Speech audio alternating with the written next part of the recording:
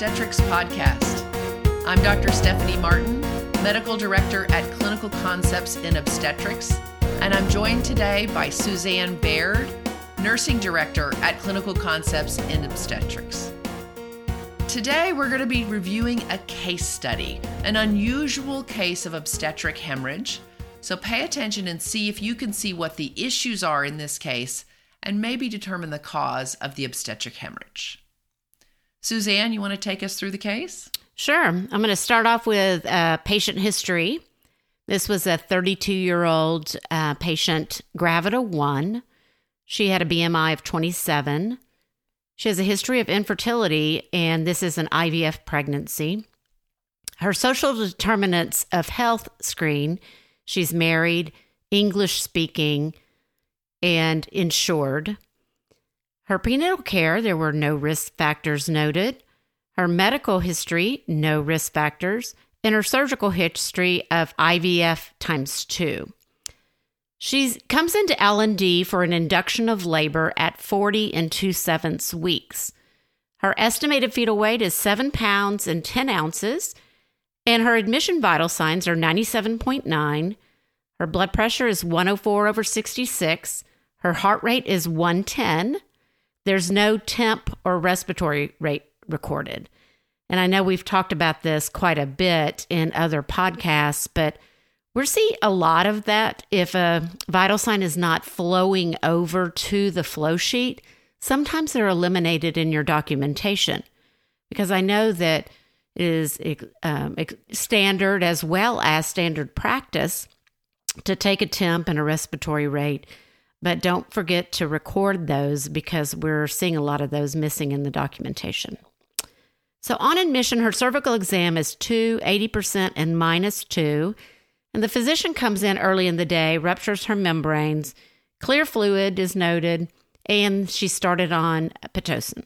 A little later on in the day, she gets an epidural that she has a few hypotensive episodes afterwards. Her blood pressure's like in the 80s, over 50s.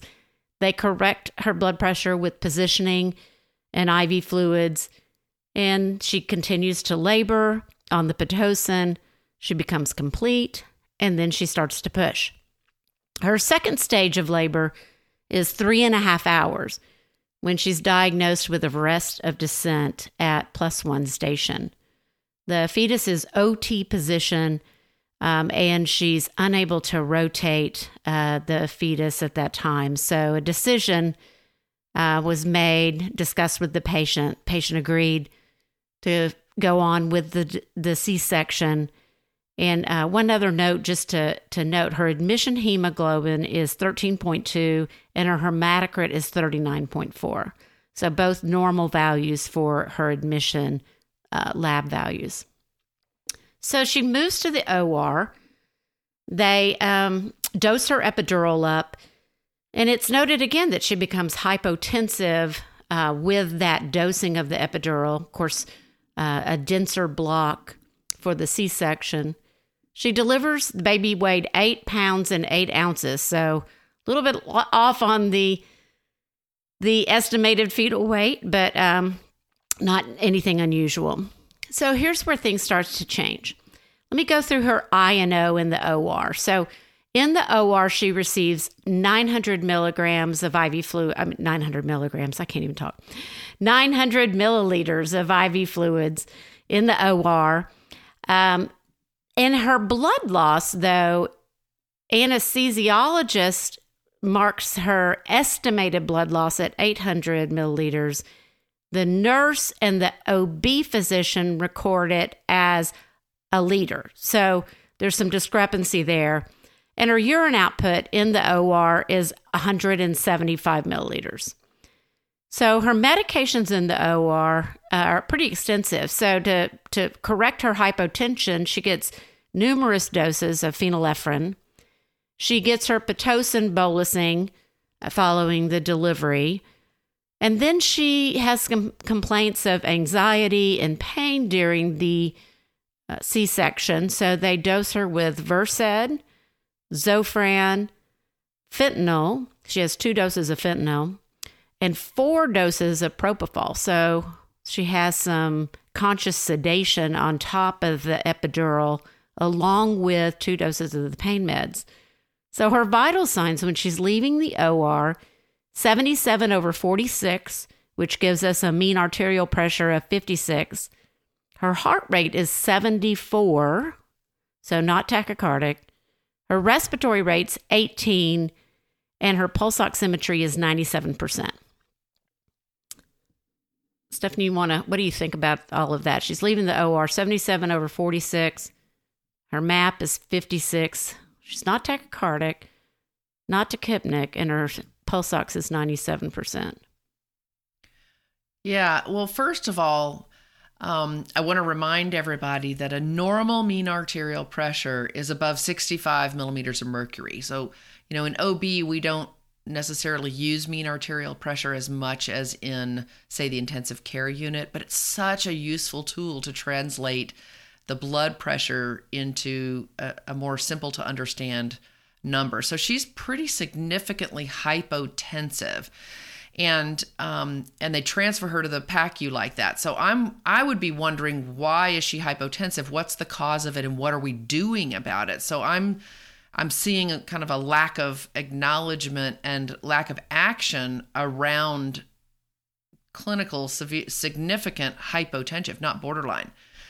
Now, we've harped on, hypotension and tachycardia, or at least I hope people recognize that we've harped on hypotension and tachycardia equals hemorrhage, especially in a postoperative patient, but that she's not tachycardic. So that's an interesting observation here. But my antenna would be up, and I think somebody needs to be figuring out why she's hypotensive and doing something about it.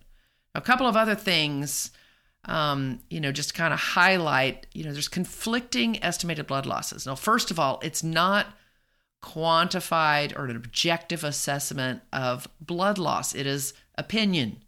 And we are notoriously bad at estimating blood loss, but at minimum, there needs to be agreement between everyone involved in the case as to what the best estimate of blood loss is. So that's kind of a concern that we've got some conflict going on right there. Yeah, even though it's just 200 milliliters, it's still conflicting. So it's EBL, so we don't know the true blood loss. I think from a nursing perspective, my questions would be, is she stable to leave the OR? And do we have a diagnosis as to why she's hypotensive? Like, what is causing her hypotension? Because just movement from the OR to the PACU is not going to make her blood pressure better, right? So I would want to make sure everybody knew that this patient is significantly hypotensive. She doesn't have a tachycardia that would be considered compensatory to that hypotension, and what is causing it. That's what I would want to know as the nurse. So and I know also as a nurse in this situation, I would want to say, again, does everybody know? And is she okay? Because now I'm going to be assuming care for this patient in the PACU time period. So the other thing I would want to know is, where should she go? Should she go to a formal PACU? Or are you going to take her back to an LDR room like so many of units do? They go back to the LDR room, and would she go there? Am I going to need other kinds of monitoring, like ECG monitoring or something like that? So those would be all my questions. Yeah, I mean, you make a really good point about, is everybody on the same page? Like, did the surgeon even know that the patient was hypotensive when they left the operating room? Because the surgeon may or may not still be with the patient when she's transferred out of the operating room. But, are we acknowledging this? And should she leave the OR? Is there a possibility we're going to need to re-explore her? If so, let's do it before we leave the operating room. Let's figure out what's happening. So we're kind of missing a crucial step in, determining whether it's okay to actually leave the operating room. There's no acknowledgement. And if there was, it's not documented. So right. We have no way of understanding what that conversation was, if it even took place. Right. So, yeah, those are, That is so true. And I think this happens more than we think and more than we know, because we find out about it, obviously, and you find out about it, the people listening usually find out about these things after an event occurs. So you're going back and you're looking at this and you go, aha, she was hypotensive when she left the OR.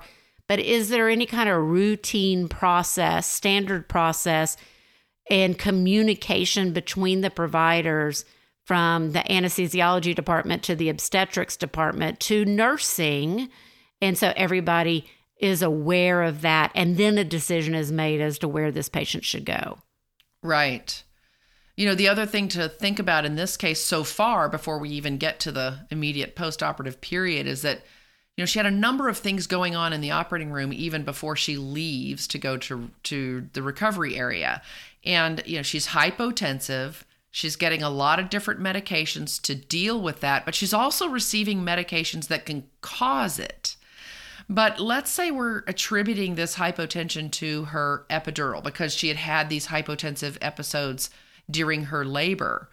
Well, if the epidural is so dense that it's causing hypotension, why is it not managing her pain adequately? So that to me seems a little bit unusual, and I would want to know more about that.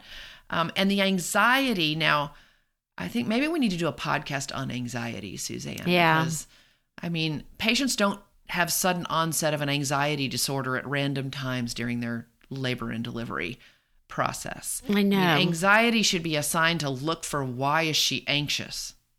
Right. And we see that in a lot of bad outcomes, don't we? We see the word anxiety.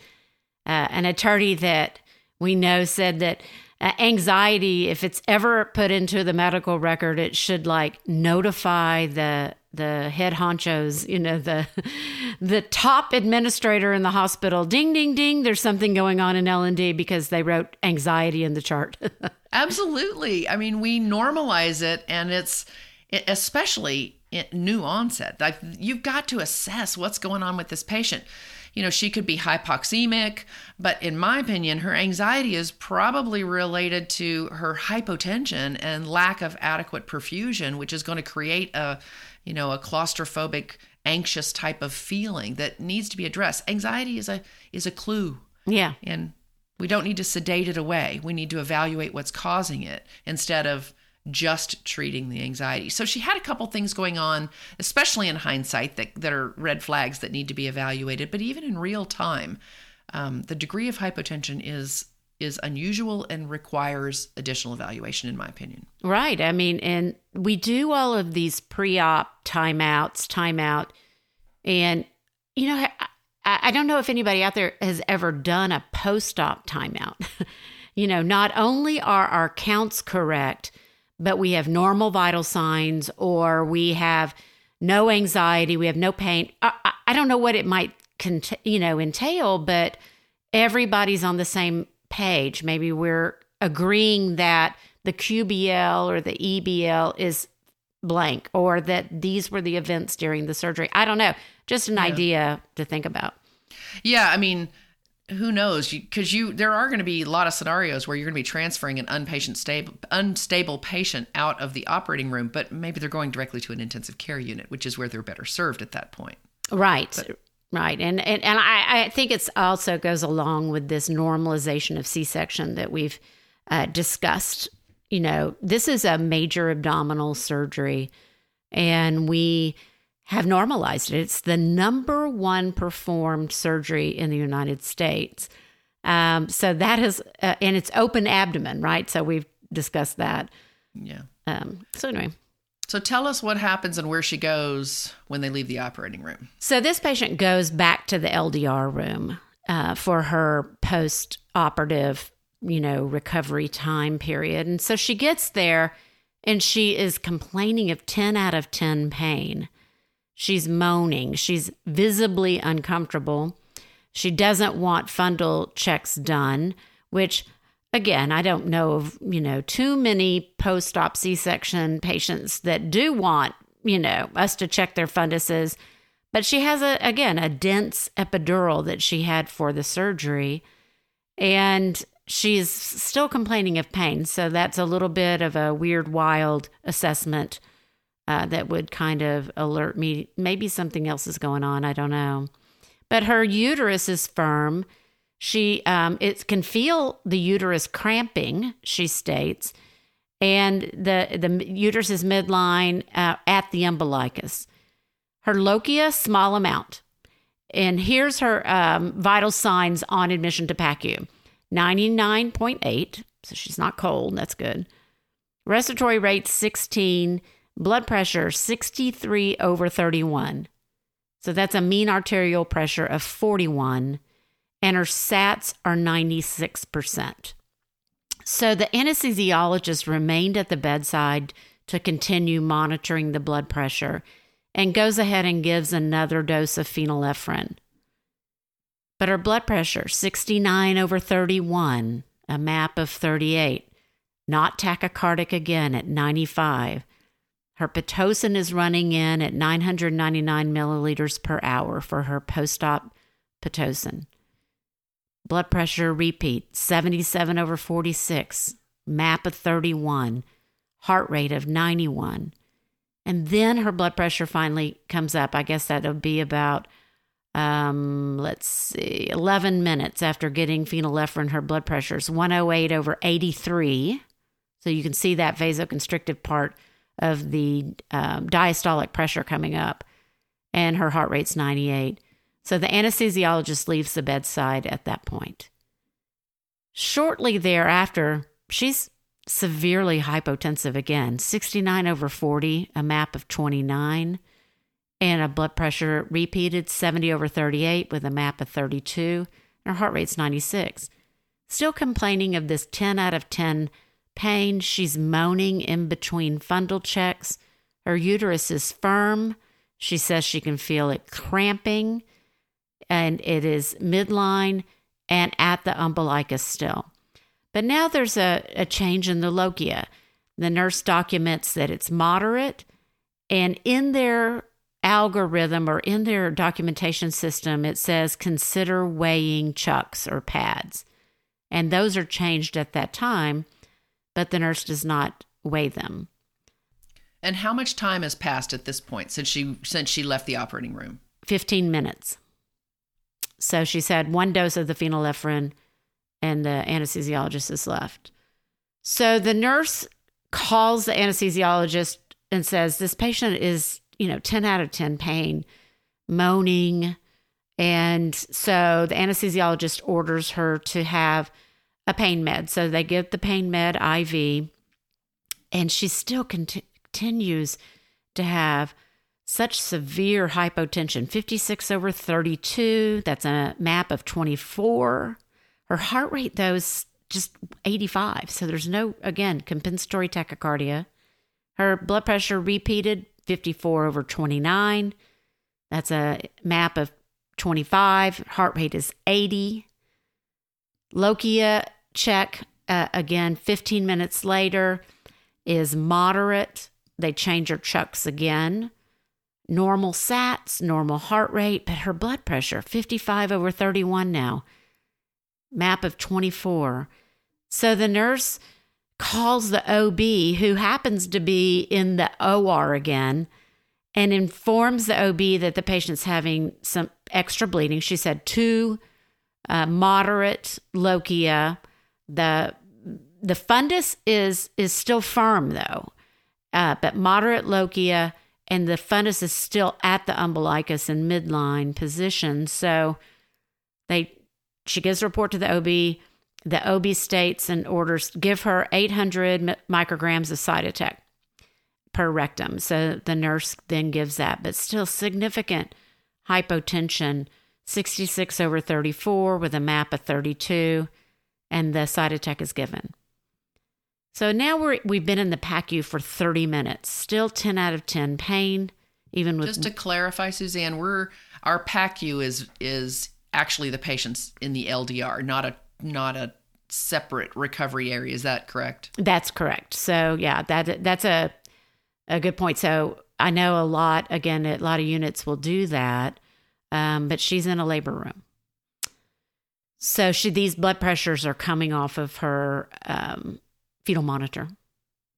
So the 30 minutes now, her blood pressure is 71/38 with a MAP of 33, and her heart rate's 120. So this is the first reading that her heart rate is up to 120, but again, her pain is 10 out of 10.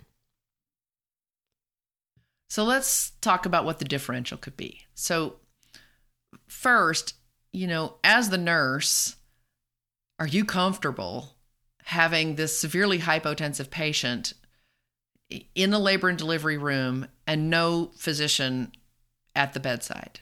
No charge nurse helping, nobody's there. Heck no. No, that would be, well, you know me, I would be like, hey, I need some help in here, let's come share my anxiety. Talk about anxiety. That would be me.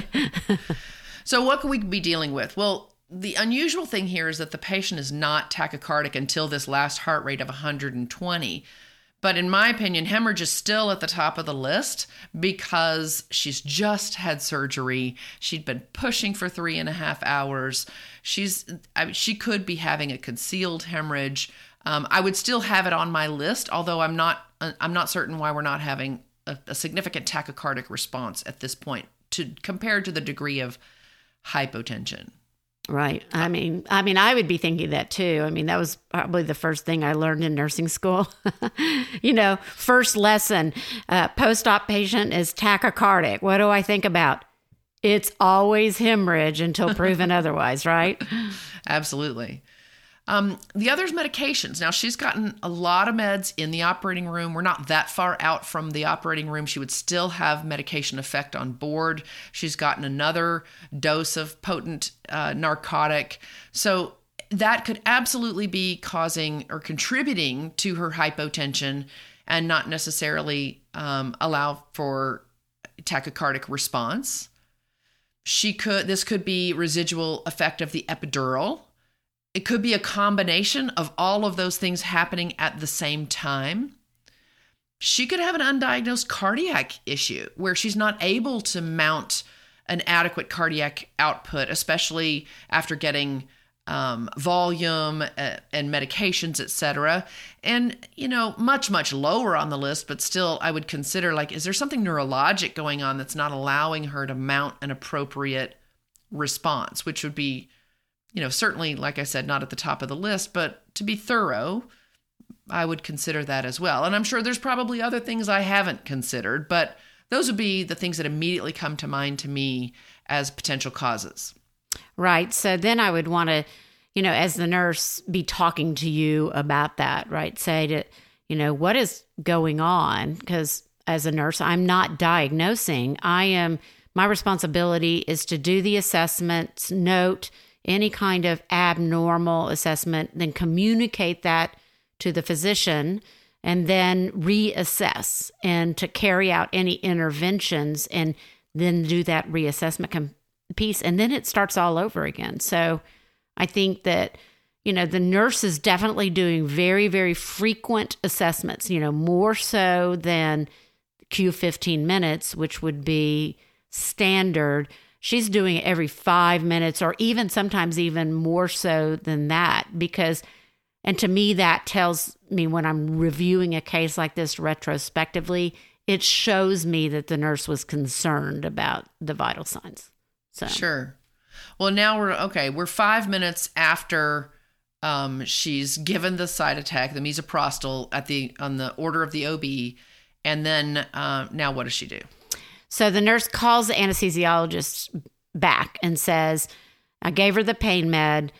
It's helping a little bit, but she's still hypotensive. And, we've given the phenylephrine and she's still significantly hypotensive because I think it's important. Again, you assess, you communicate, which the nurse did.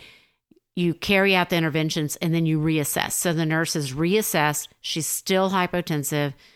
And so the anesthesiologist says, give the patient some ephedrine now.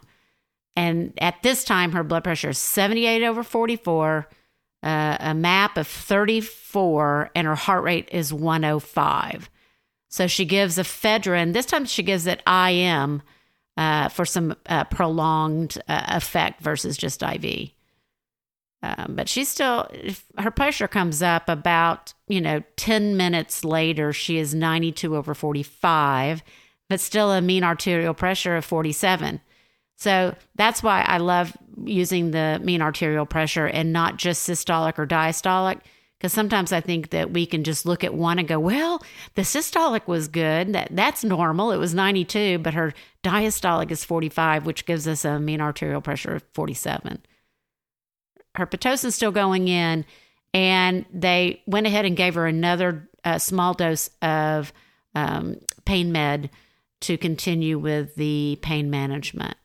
Her uterus. Can go ahead. I comment here? Yeah. At this point, you're giving the patient meds to bring her pressure up and pain meds, which could potentially lower her pressure further, and no one's at the bedside. Yep. Yeah. Okay, keep going. Yeah, it's giving me anxiety. Okay. Her uterus is firm again, at the umbilicus, midline. Lochia is small. So she only had 2 assessments where the lochia was moderate. Everything else has been small amount. She's talking.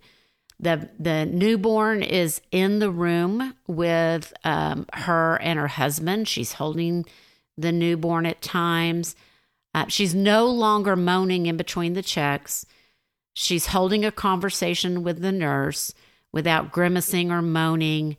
Her pressure now is 102/51, which gives us a normal mean arterial pressure of 68. I think that's our first one for the PACU, and we're right at an hour being in the PACU. Her heart rate's 101. Her respiratory rate is 16. And but she's talking, but she continues to say that she's 10 out of 10 pain. And so the nurse does some teaching at that time about, pain and what is her realistic expectation or her pain level, her desired pain level. So that's documented well in the record. But now we're about hour and 15 minutes in to PACU time period, 112/57, heart rate's 109, still a small amount of lochia, firm uterus, but she's still saying she's 10 out of 10 pain, and they give her a 3rd dose of the pain med in the PACU, and that makes us up to about 90 minutes during the recovery period. So still the continued pain and continued small amount now of lochia and firm uterus. So this continues. They give her 1 more dose of pain med before she leaves the PACU. And her final vital signs in the recovery period are 113/80, which gives us a mean arterial pressure of 91. And her heart rate is 120. So that's the highest heart rate that we've seen so far.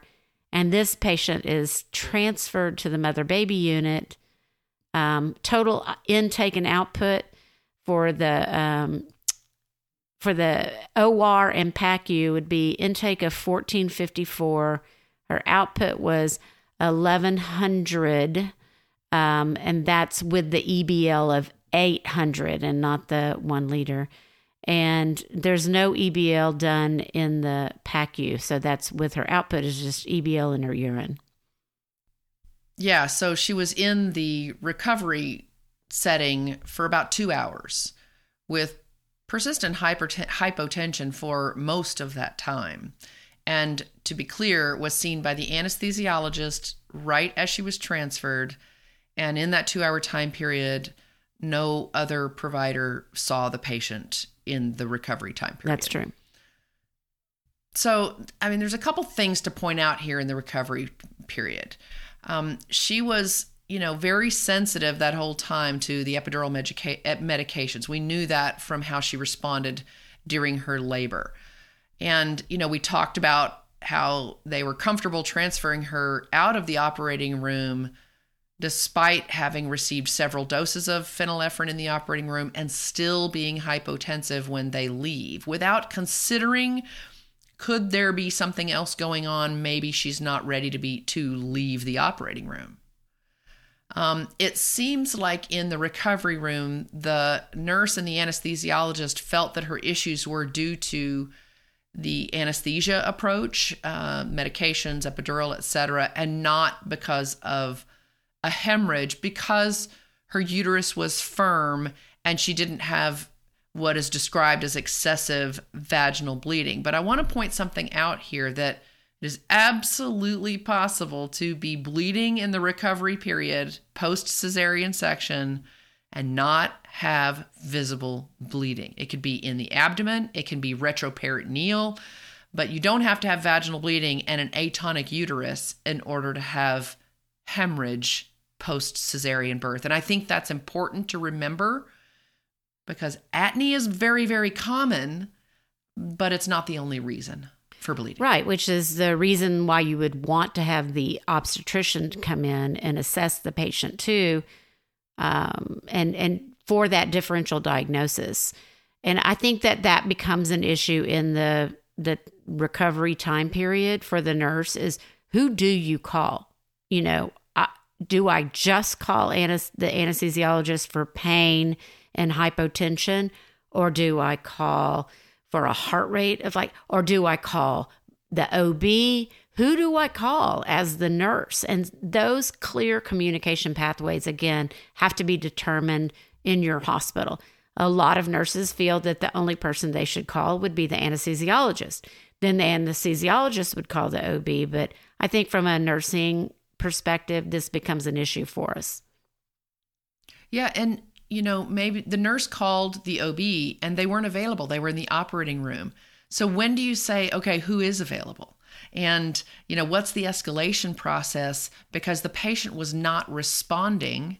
Her blood pressure was not improving for a prolonged period of time, despite interventions that were happening, but there's no one assessing. So for the physicians out there listening, you have to come to the bedside and evaluate a patient like this. It's not acceptable to say it's this cause or that cause without a complete assessment of the patient. And if you're not able, then you need to instruct the nurse on what you expect, who can she call, and if you're the nurse, you've got to figure out who you can call. What are your resources?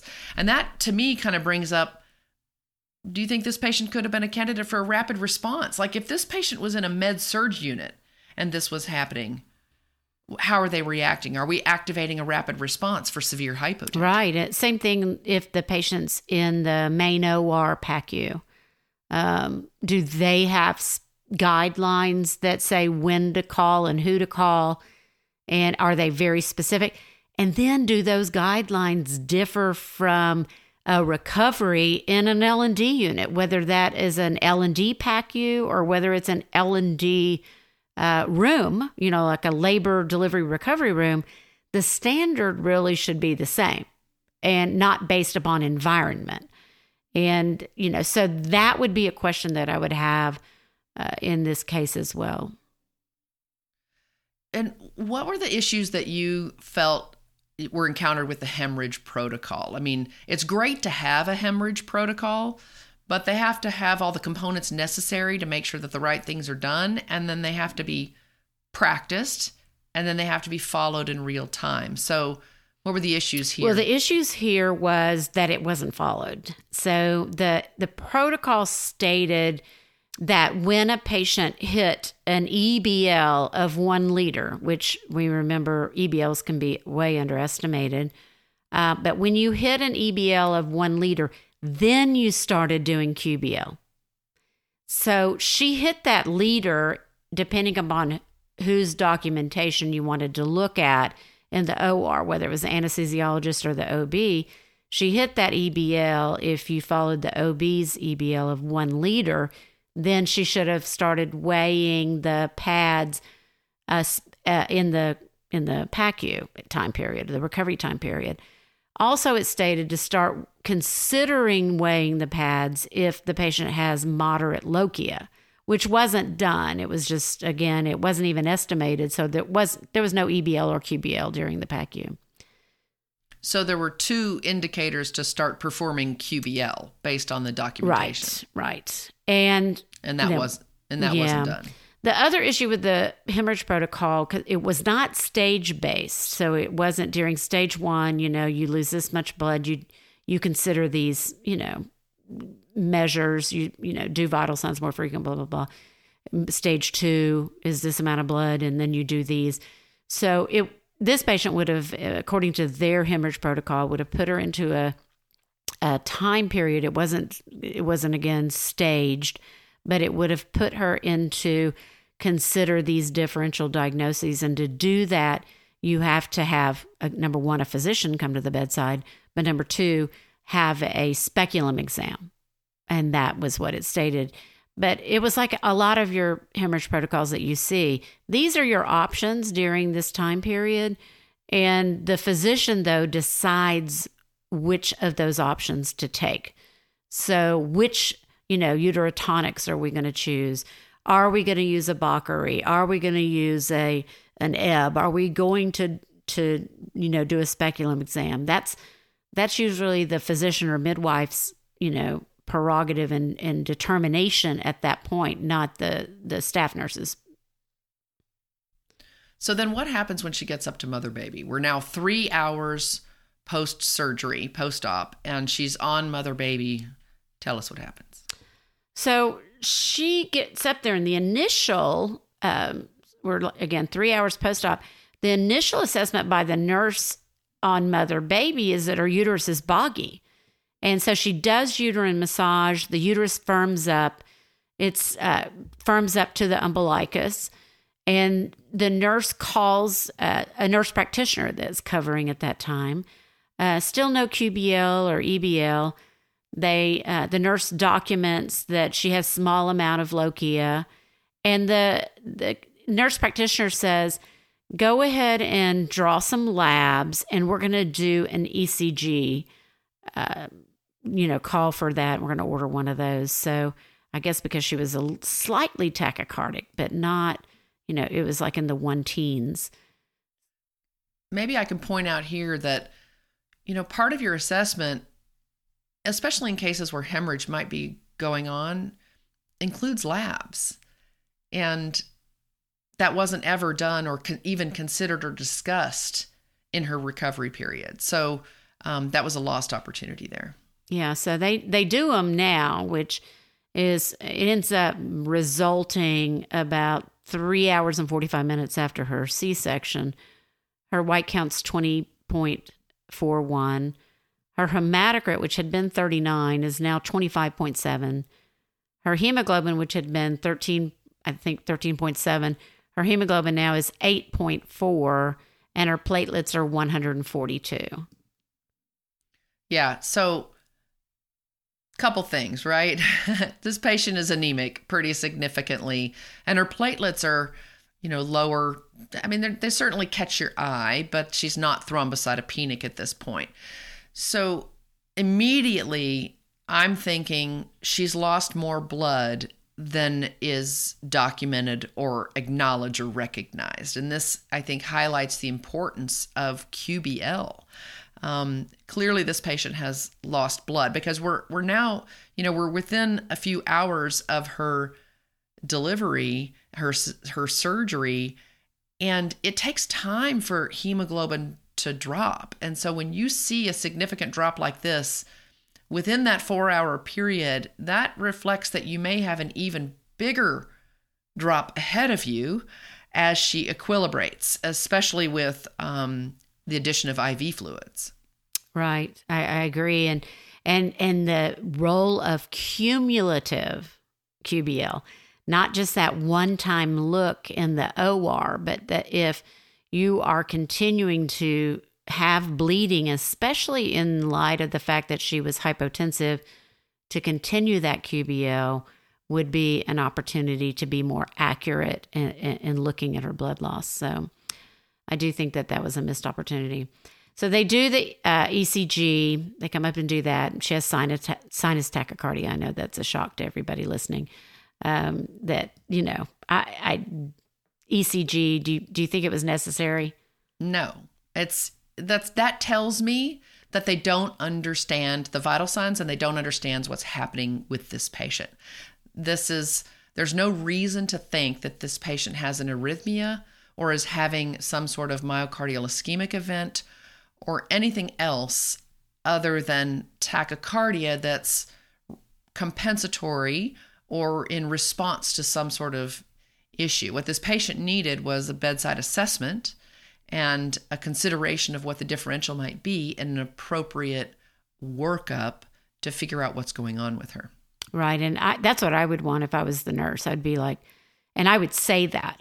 When I called to report these abnormal assessments, I would say, I want you to come to the bedside and assess this patient. And I think that, at least I've been told this by you and other physicians, that's what you want to hear. You don't want to hear this, okay, well, here's her one vital sign or her labs. You want to hear, what are your recommendations? And my recommendation would be, I need you to come to the bedside and, assess this patient. So when did someone come and assess the patient? Well, not until the next day, morning rounds, and her morning labs were now, her hemoglobin is 6.6 and her hematocrit is 19.9. And that is the first time that a physician comes to see this patient post-op. And that, obviously, if I'm this patient's physician, I'm going to expect, even without any ongoing blood loss, her hemoglobin is going to be lower the next morning because of this equilibration effect. But I also would have ordered some blood counts in between, because 8.4, you can go the wrong direction real fast, but it's there's a little bit too much comfort, I guess, with very abnormal assessments here and findings. So yeah, I would have definitely ordered, well, first of all, I would have assessed the patient, but at minimum, repeat some labs before the following morning. Yeah, her vital signs have been stable this whole time out on mother-baby, with the exception of, again, those low teen heart rates initially, and then she normaled out into the 90s. So then post-op day 4, they are drawing these labs again. Her hemoglobin is 6 and her hematocrit is 18. So the patient, they discussed giving her some blood, and the patient refused the blood. She said, I really want to try not to take any blood products. And I want to point out that a hemoglobin of 6 is not a mandatory transfusion. Okay, there's really, if there's no evidence of ongoing bleeding clinically, the patient is asymptomatic. She's not syncopal. Her vital signs are, stable. Her tachycardia is managed or minimal. There's really, you don't have to transfuse because of a hemoglobin of 6, and the patient absolutely has the right to refuse a transfusion. But this is an opportunity for IV iron. IV iron, before this patient leaves the hospital, can really give her a boost and a head start on building back her blood count much more quickly than if you just allow this to happen organically. So IV iron is absolutely an option. Even if, let's say, the patient agrees to blood, and then you can minimize it. You can give her a unit or 2 units and then give her some IV iron in addition if you need to kind of boost her up. And then you're going to follow this patient with a repeat blood count soon after going home and following up on this patient in a timely manner because she's severely anemic. It's not okay to just say, she says, I don't want blood. See you in 6 weeks. This patient needs some kind of follow-up. Right. I would, as the nurse too, want to make sure that she was really okay to care for herself, care for the baby as well. I can't imagine having a hemoglobin of 6 and walking around and taking care of a newborn. That would just be really a difficult task. But this patient really wanted to go home. So, and they felt like she was, stable to go home. Her discharge blood pressure was 109/68. Her heart rate was 92 and her respiratory rate was 20. She was afebrile. She had scant lochia at this time, and her fundus was firm. So they felt like, they would follow up with her in the postpartum period.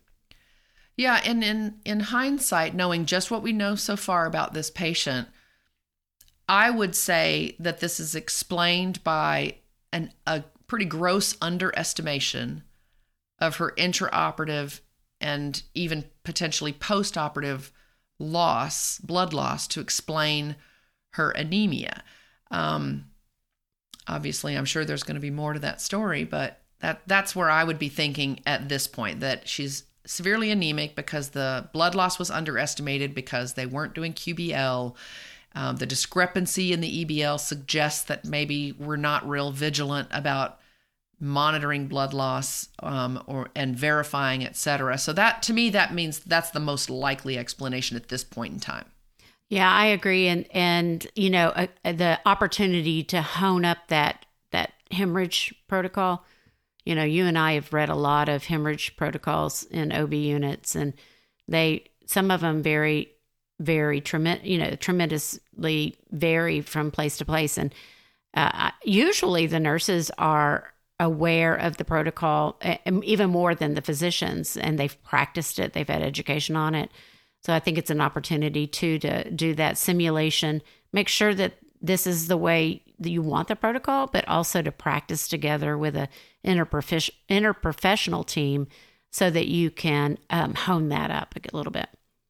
Yeah, and I think, you know, even though this patient stabilized and went home on postoperative day 4, there are so many opportunities here. And I think the fact that this patient was young and otherwise healthy, without a lot of other comorbidities, et cetera, really served her. And she, you know, did well at this point, basically despite her care, not because of her care. Right. So just because the outcome did not result in a death or some other horrific event at this point, that doesn't mean that the care was acceptable. There are still a lot of opportunities to improve because the next time might not end so well. Yeah, I think sometimes we put these guidelines in place and we think, we got that taken care of, on to the next project. And we've got to make sure that it's hardwired and that the protocol is working. You know, there was nowhere in that protocol that said somebody should come to the bedside. And I think that needs to be very standardized. And that is not just protection, you know, for the nurse or for the physician. It's protection for the patient. That's the key thing, you know. So getting somebody there is just so essential. So what next for this patient? Well, that's the fun part about this podcast is we're going to follow this podcast up with a continuation of this case. So the next podcast we do, we're going to continue this patient, and we will let you know then what happens to this patient when she goes home, because sometimes we don't find out about those things. So stay tuned to our next podcast. And I want to thank y'all for listening. Don't forget to subscribe to our podcast and leave us a review. You can learn more about our company at www.clinicalconceptsnob.com. You can also follow us on our social media pages. So Facebook, we're at Clinical Concepts in Obstetrics. On Twitter, we're at OB Critical Care. On Instagram, at Critical Care OB. Or you can email us and send us a direct message for suggestions on future podcasts. We really appreciate the recent suggestions.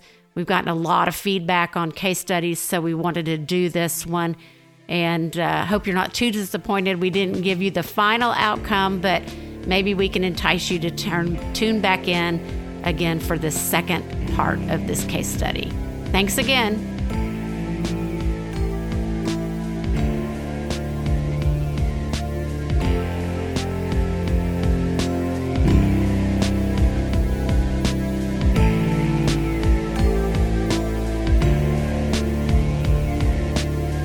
This podcast was produced by Austin Baird. Are you looking to create a podcast?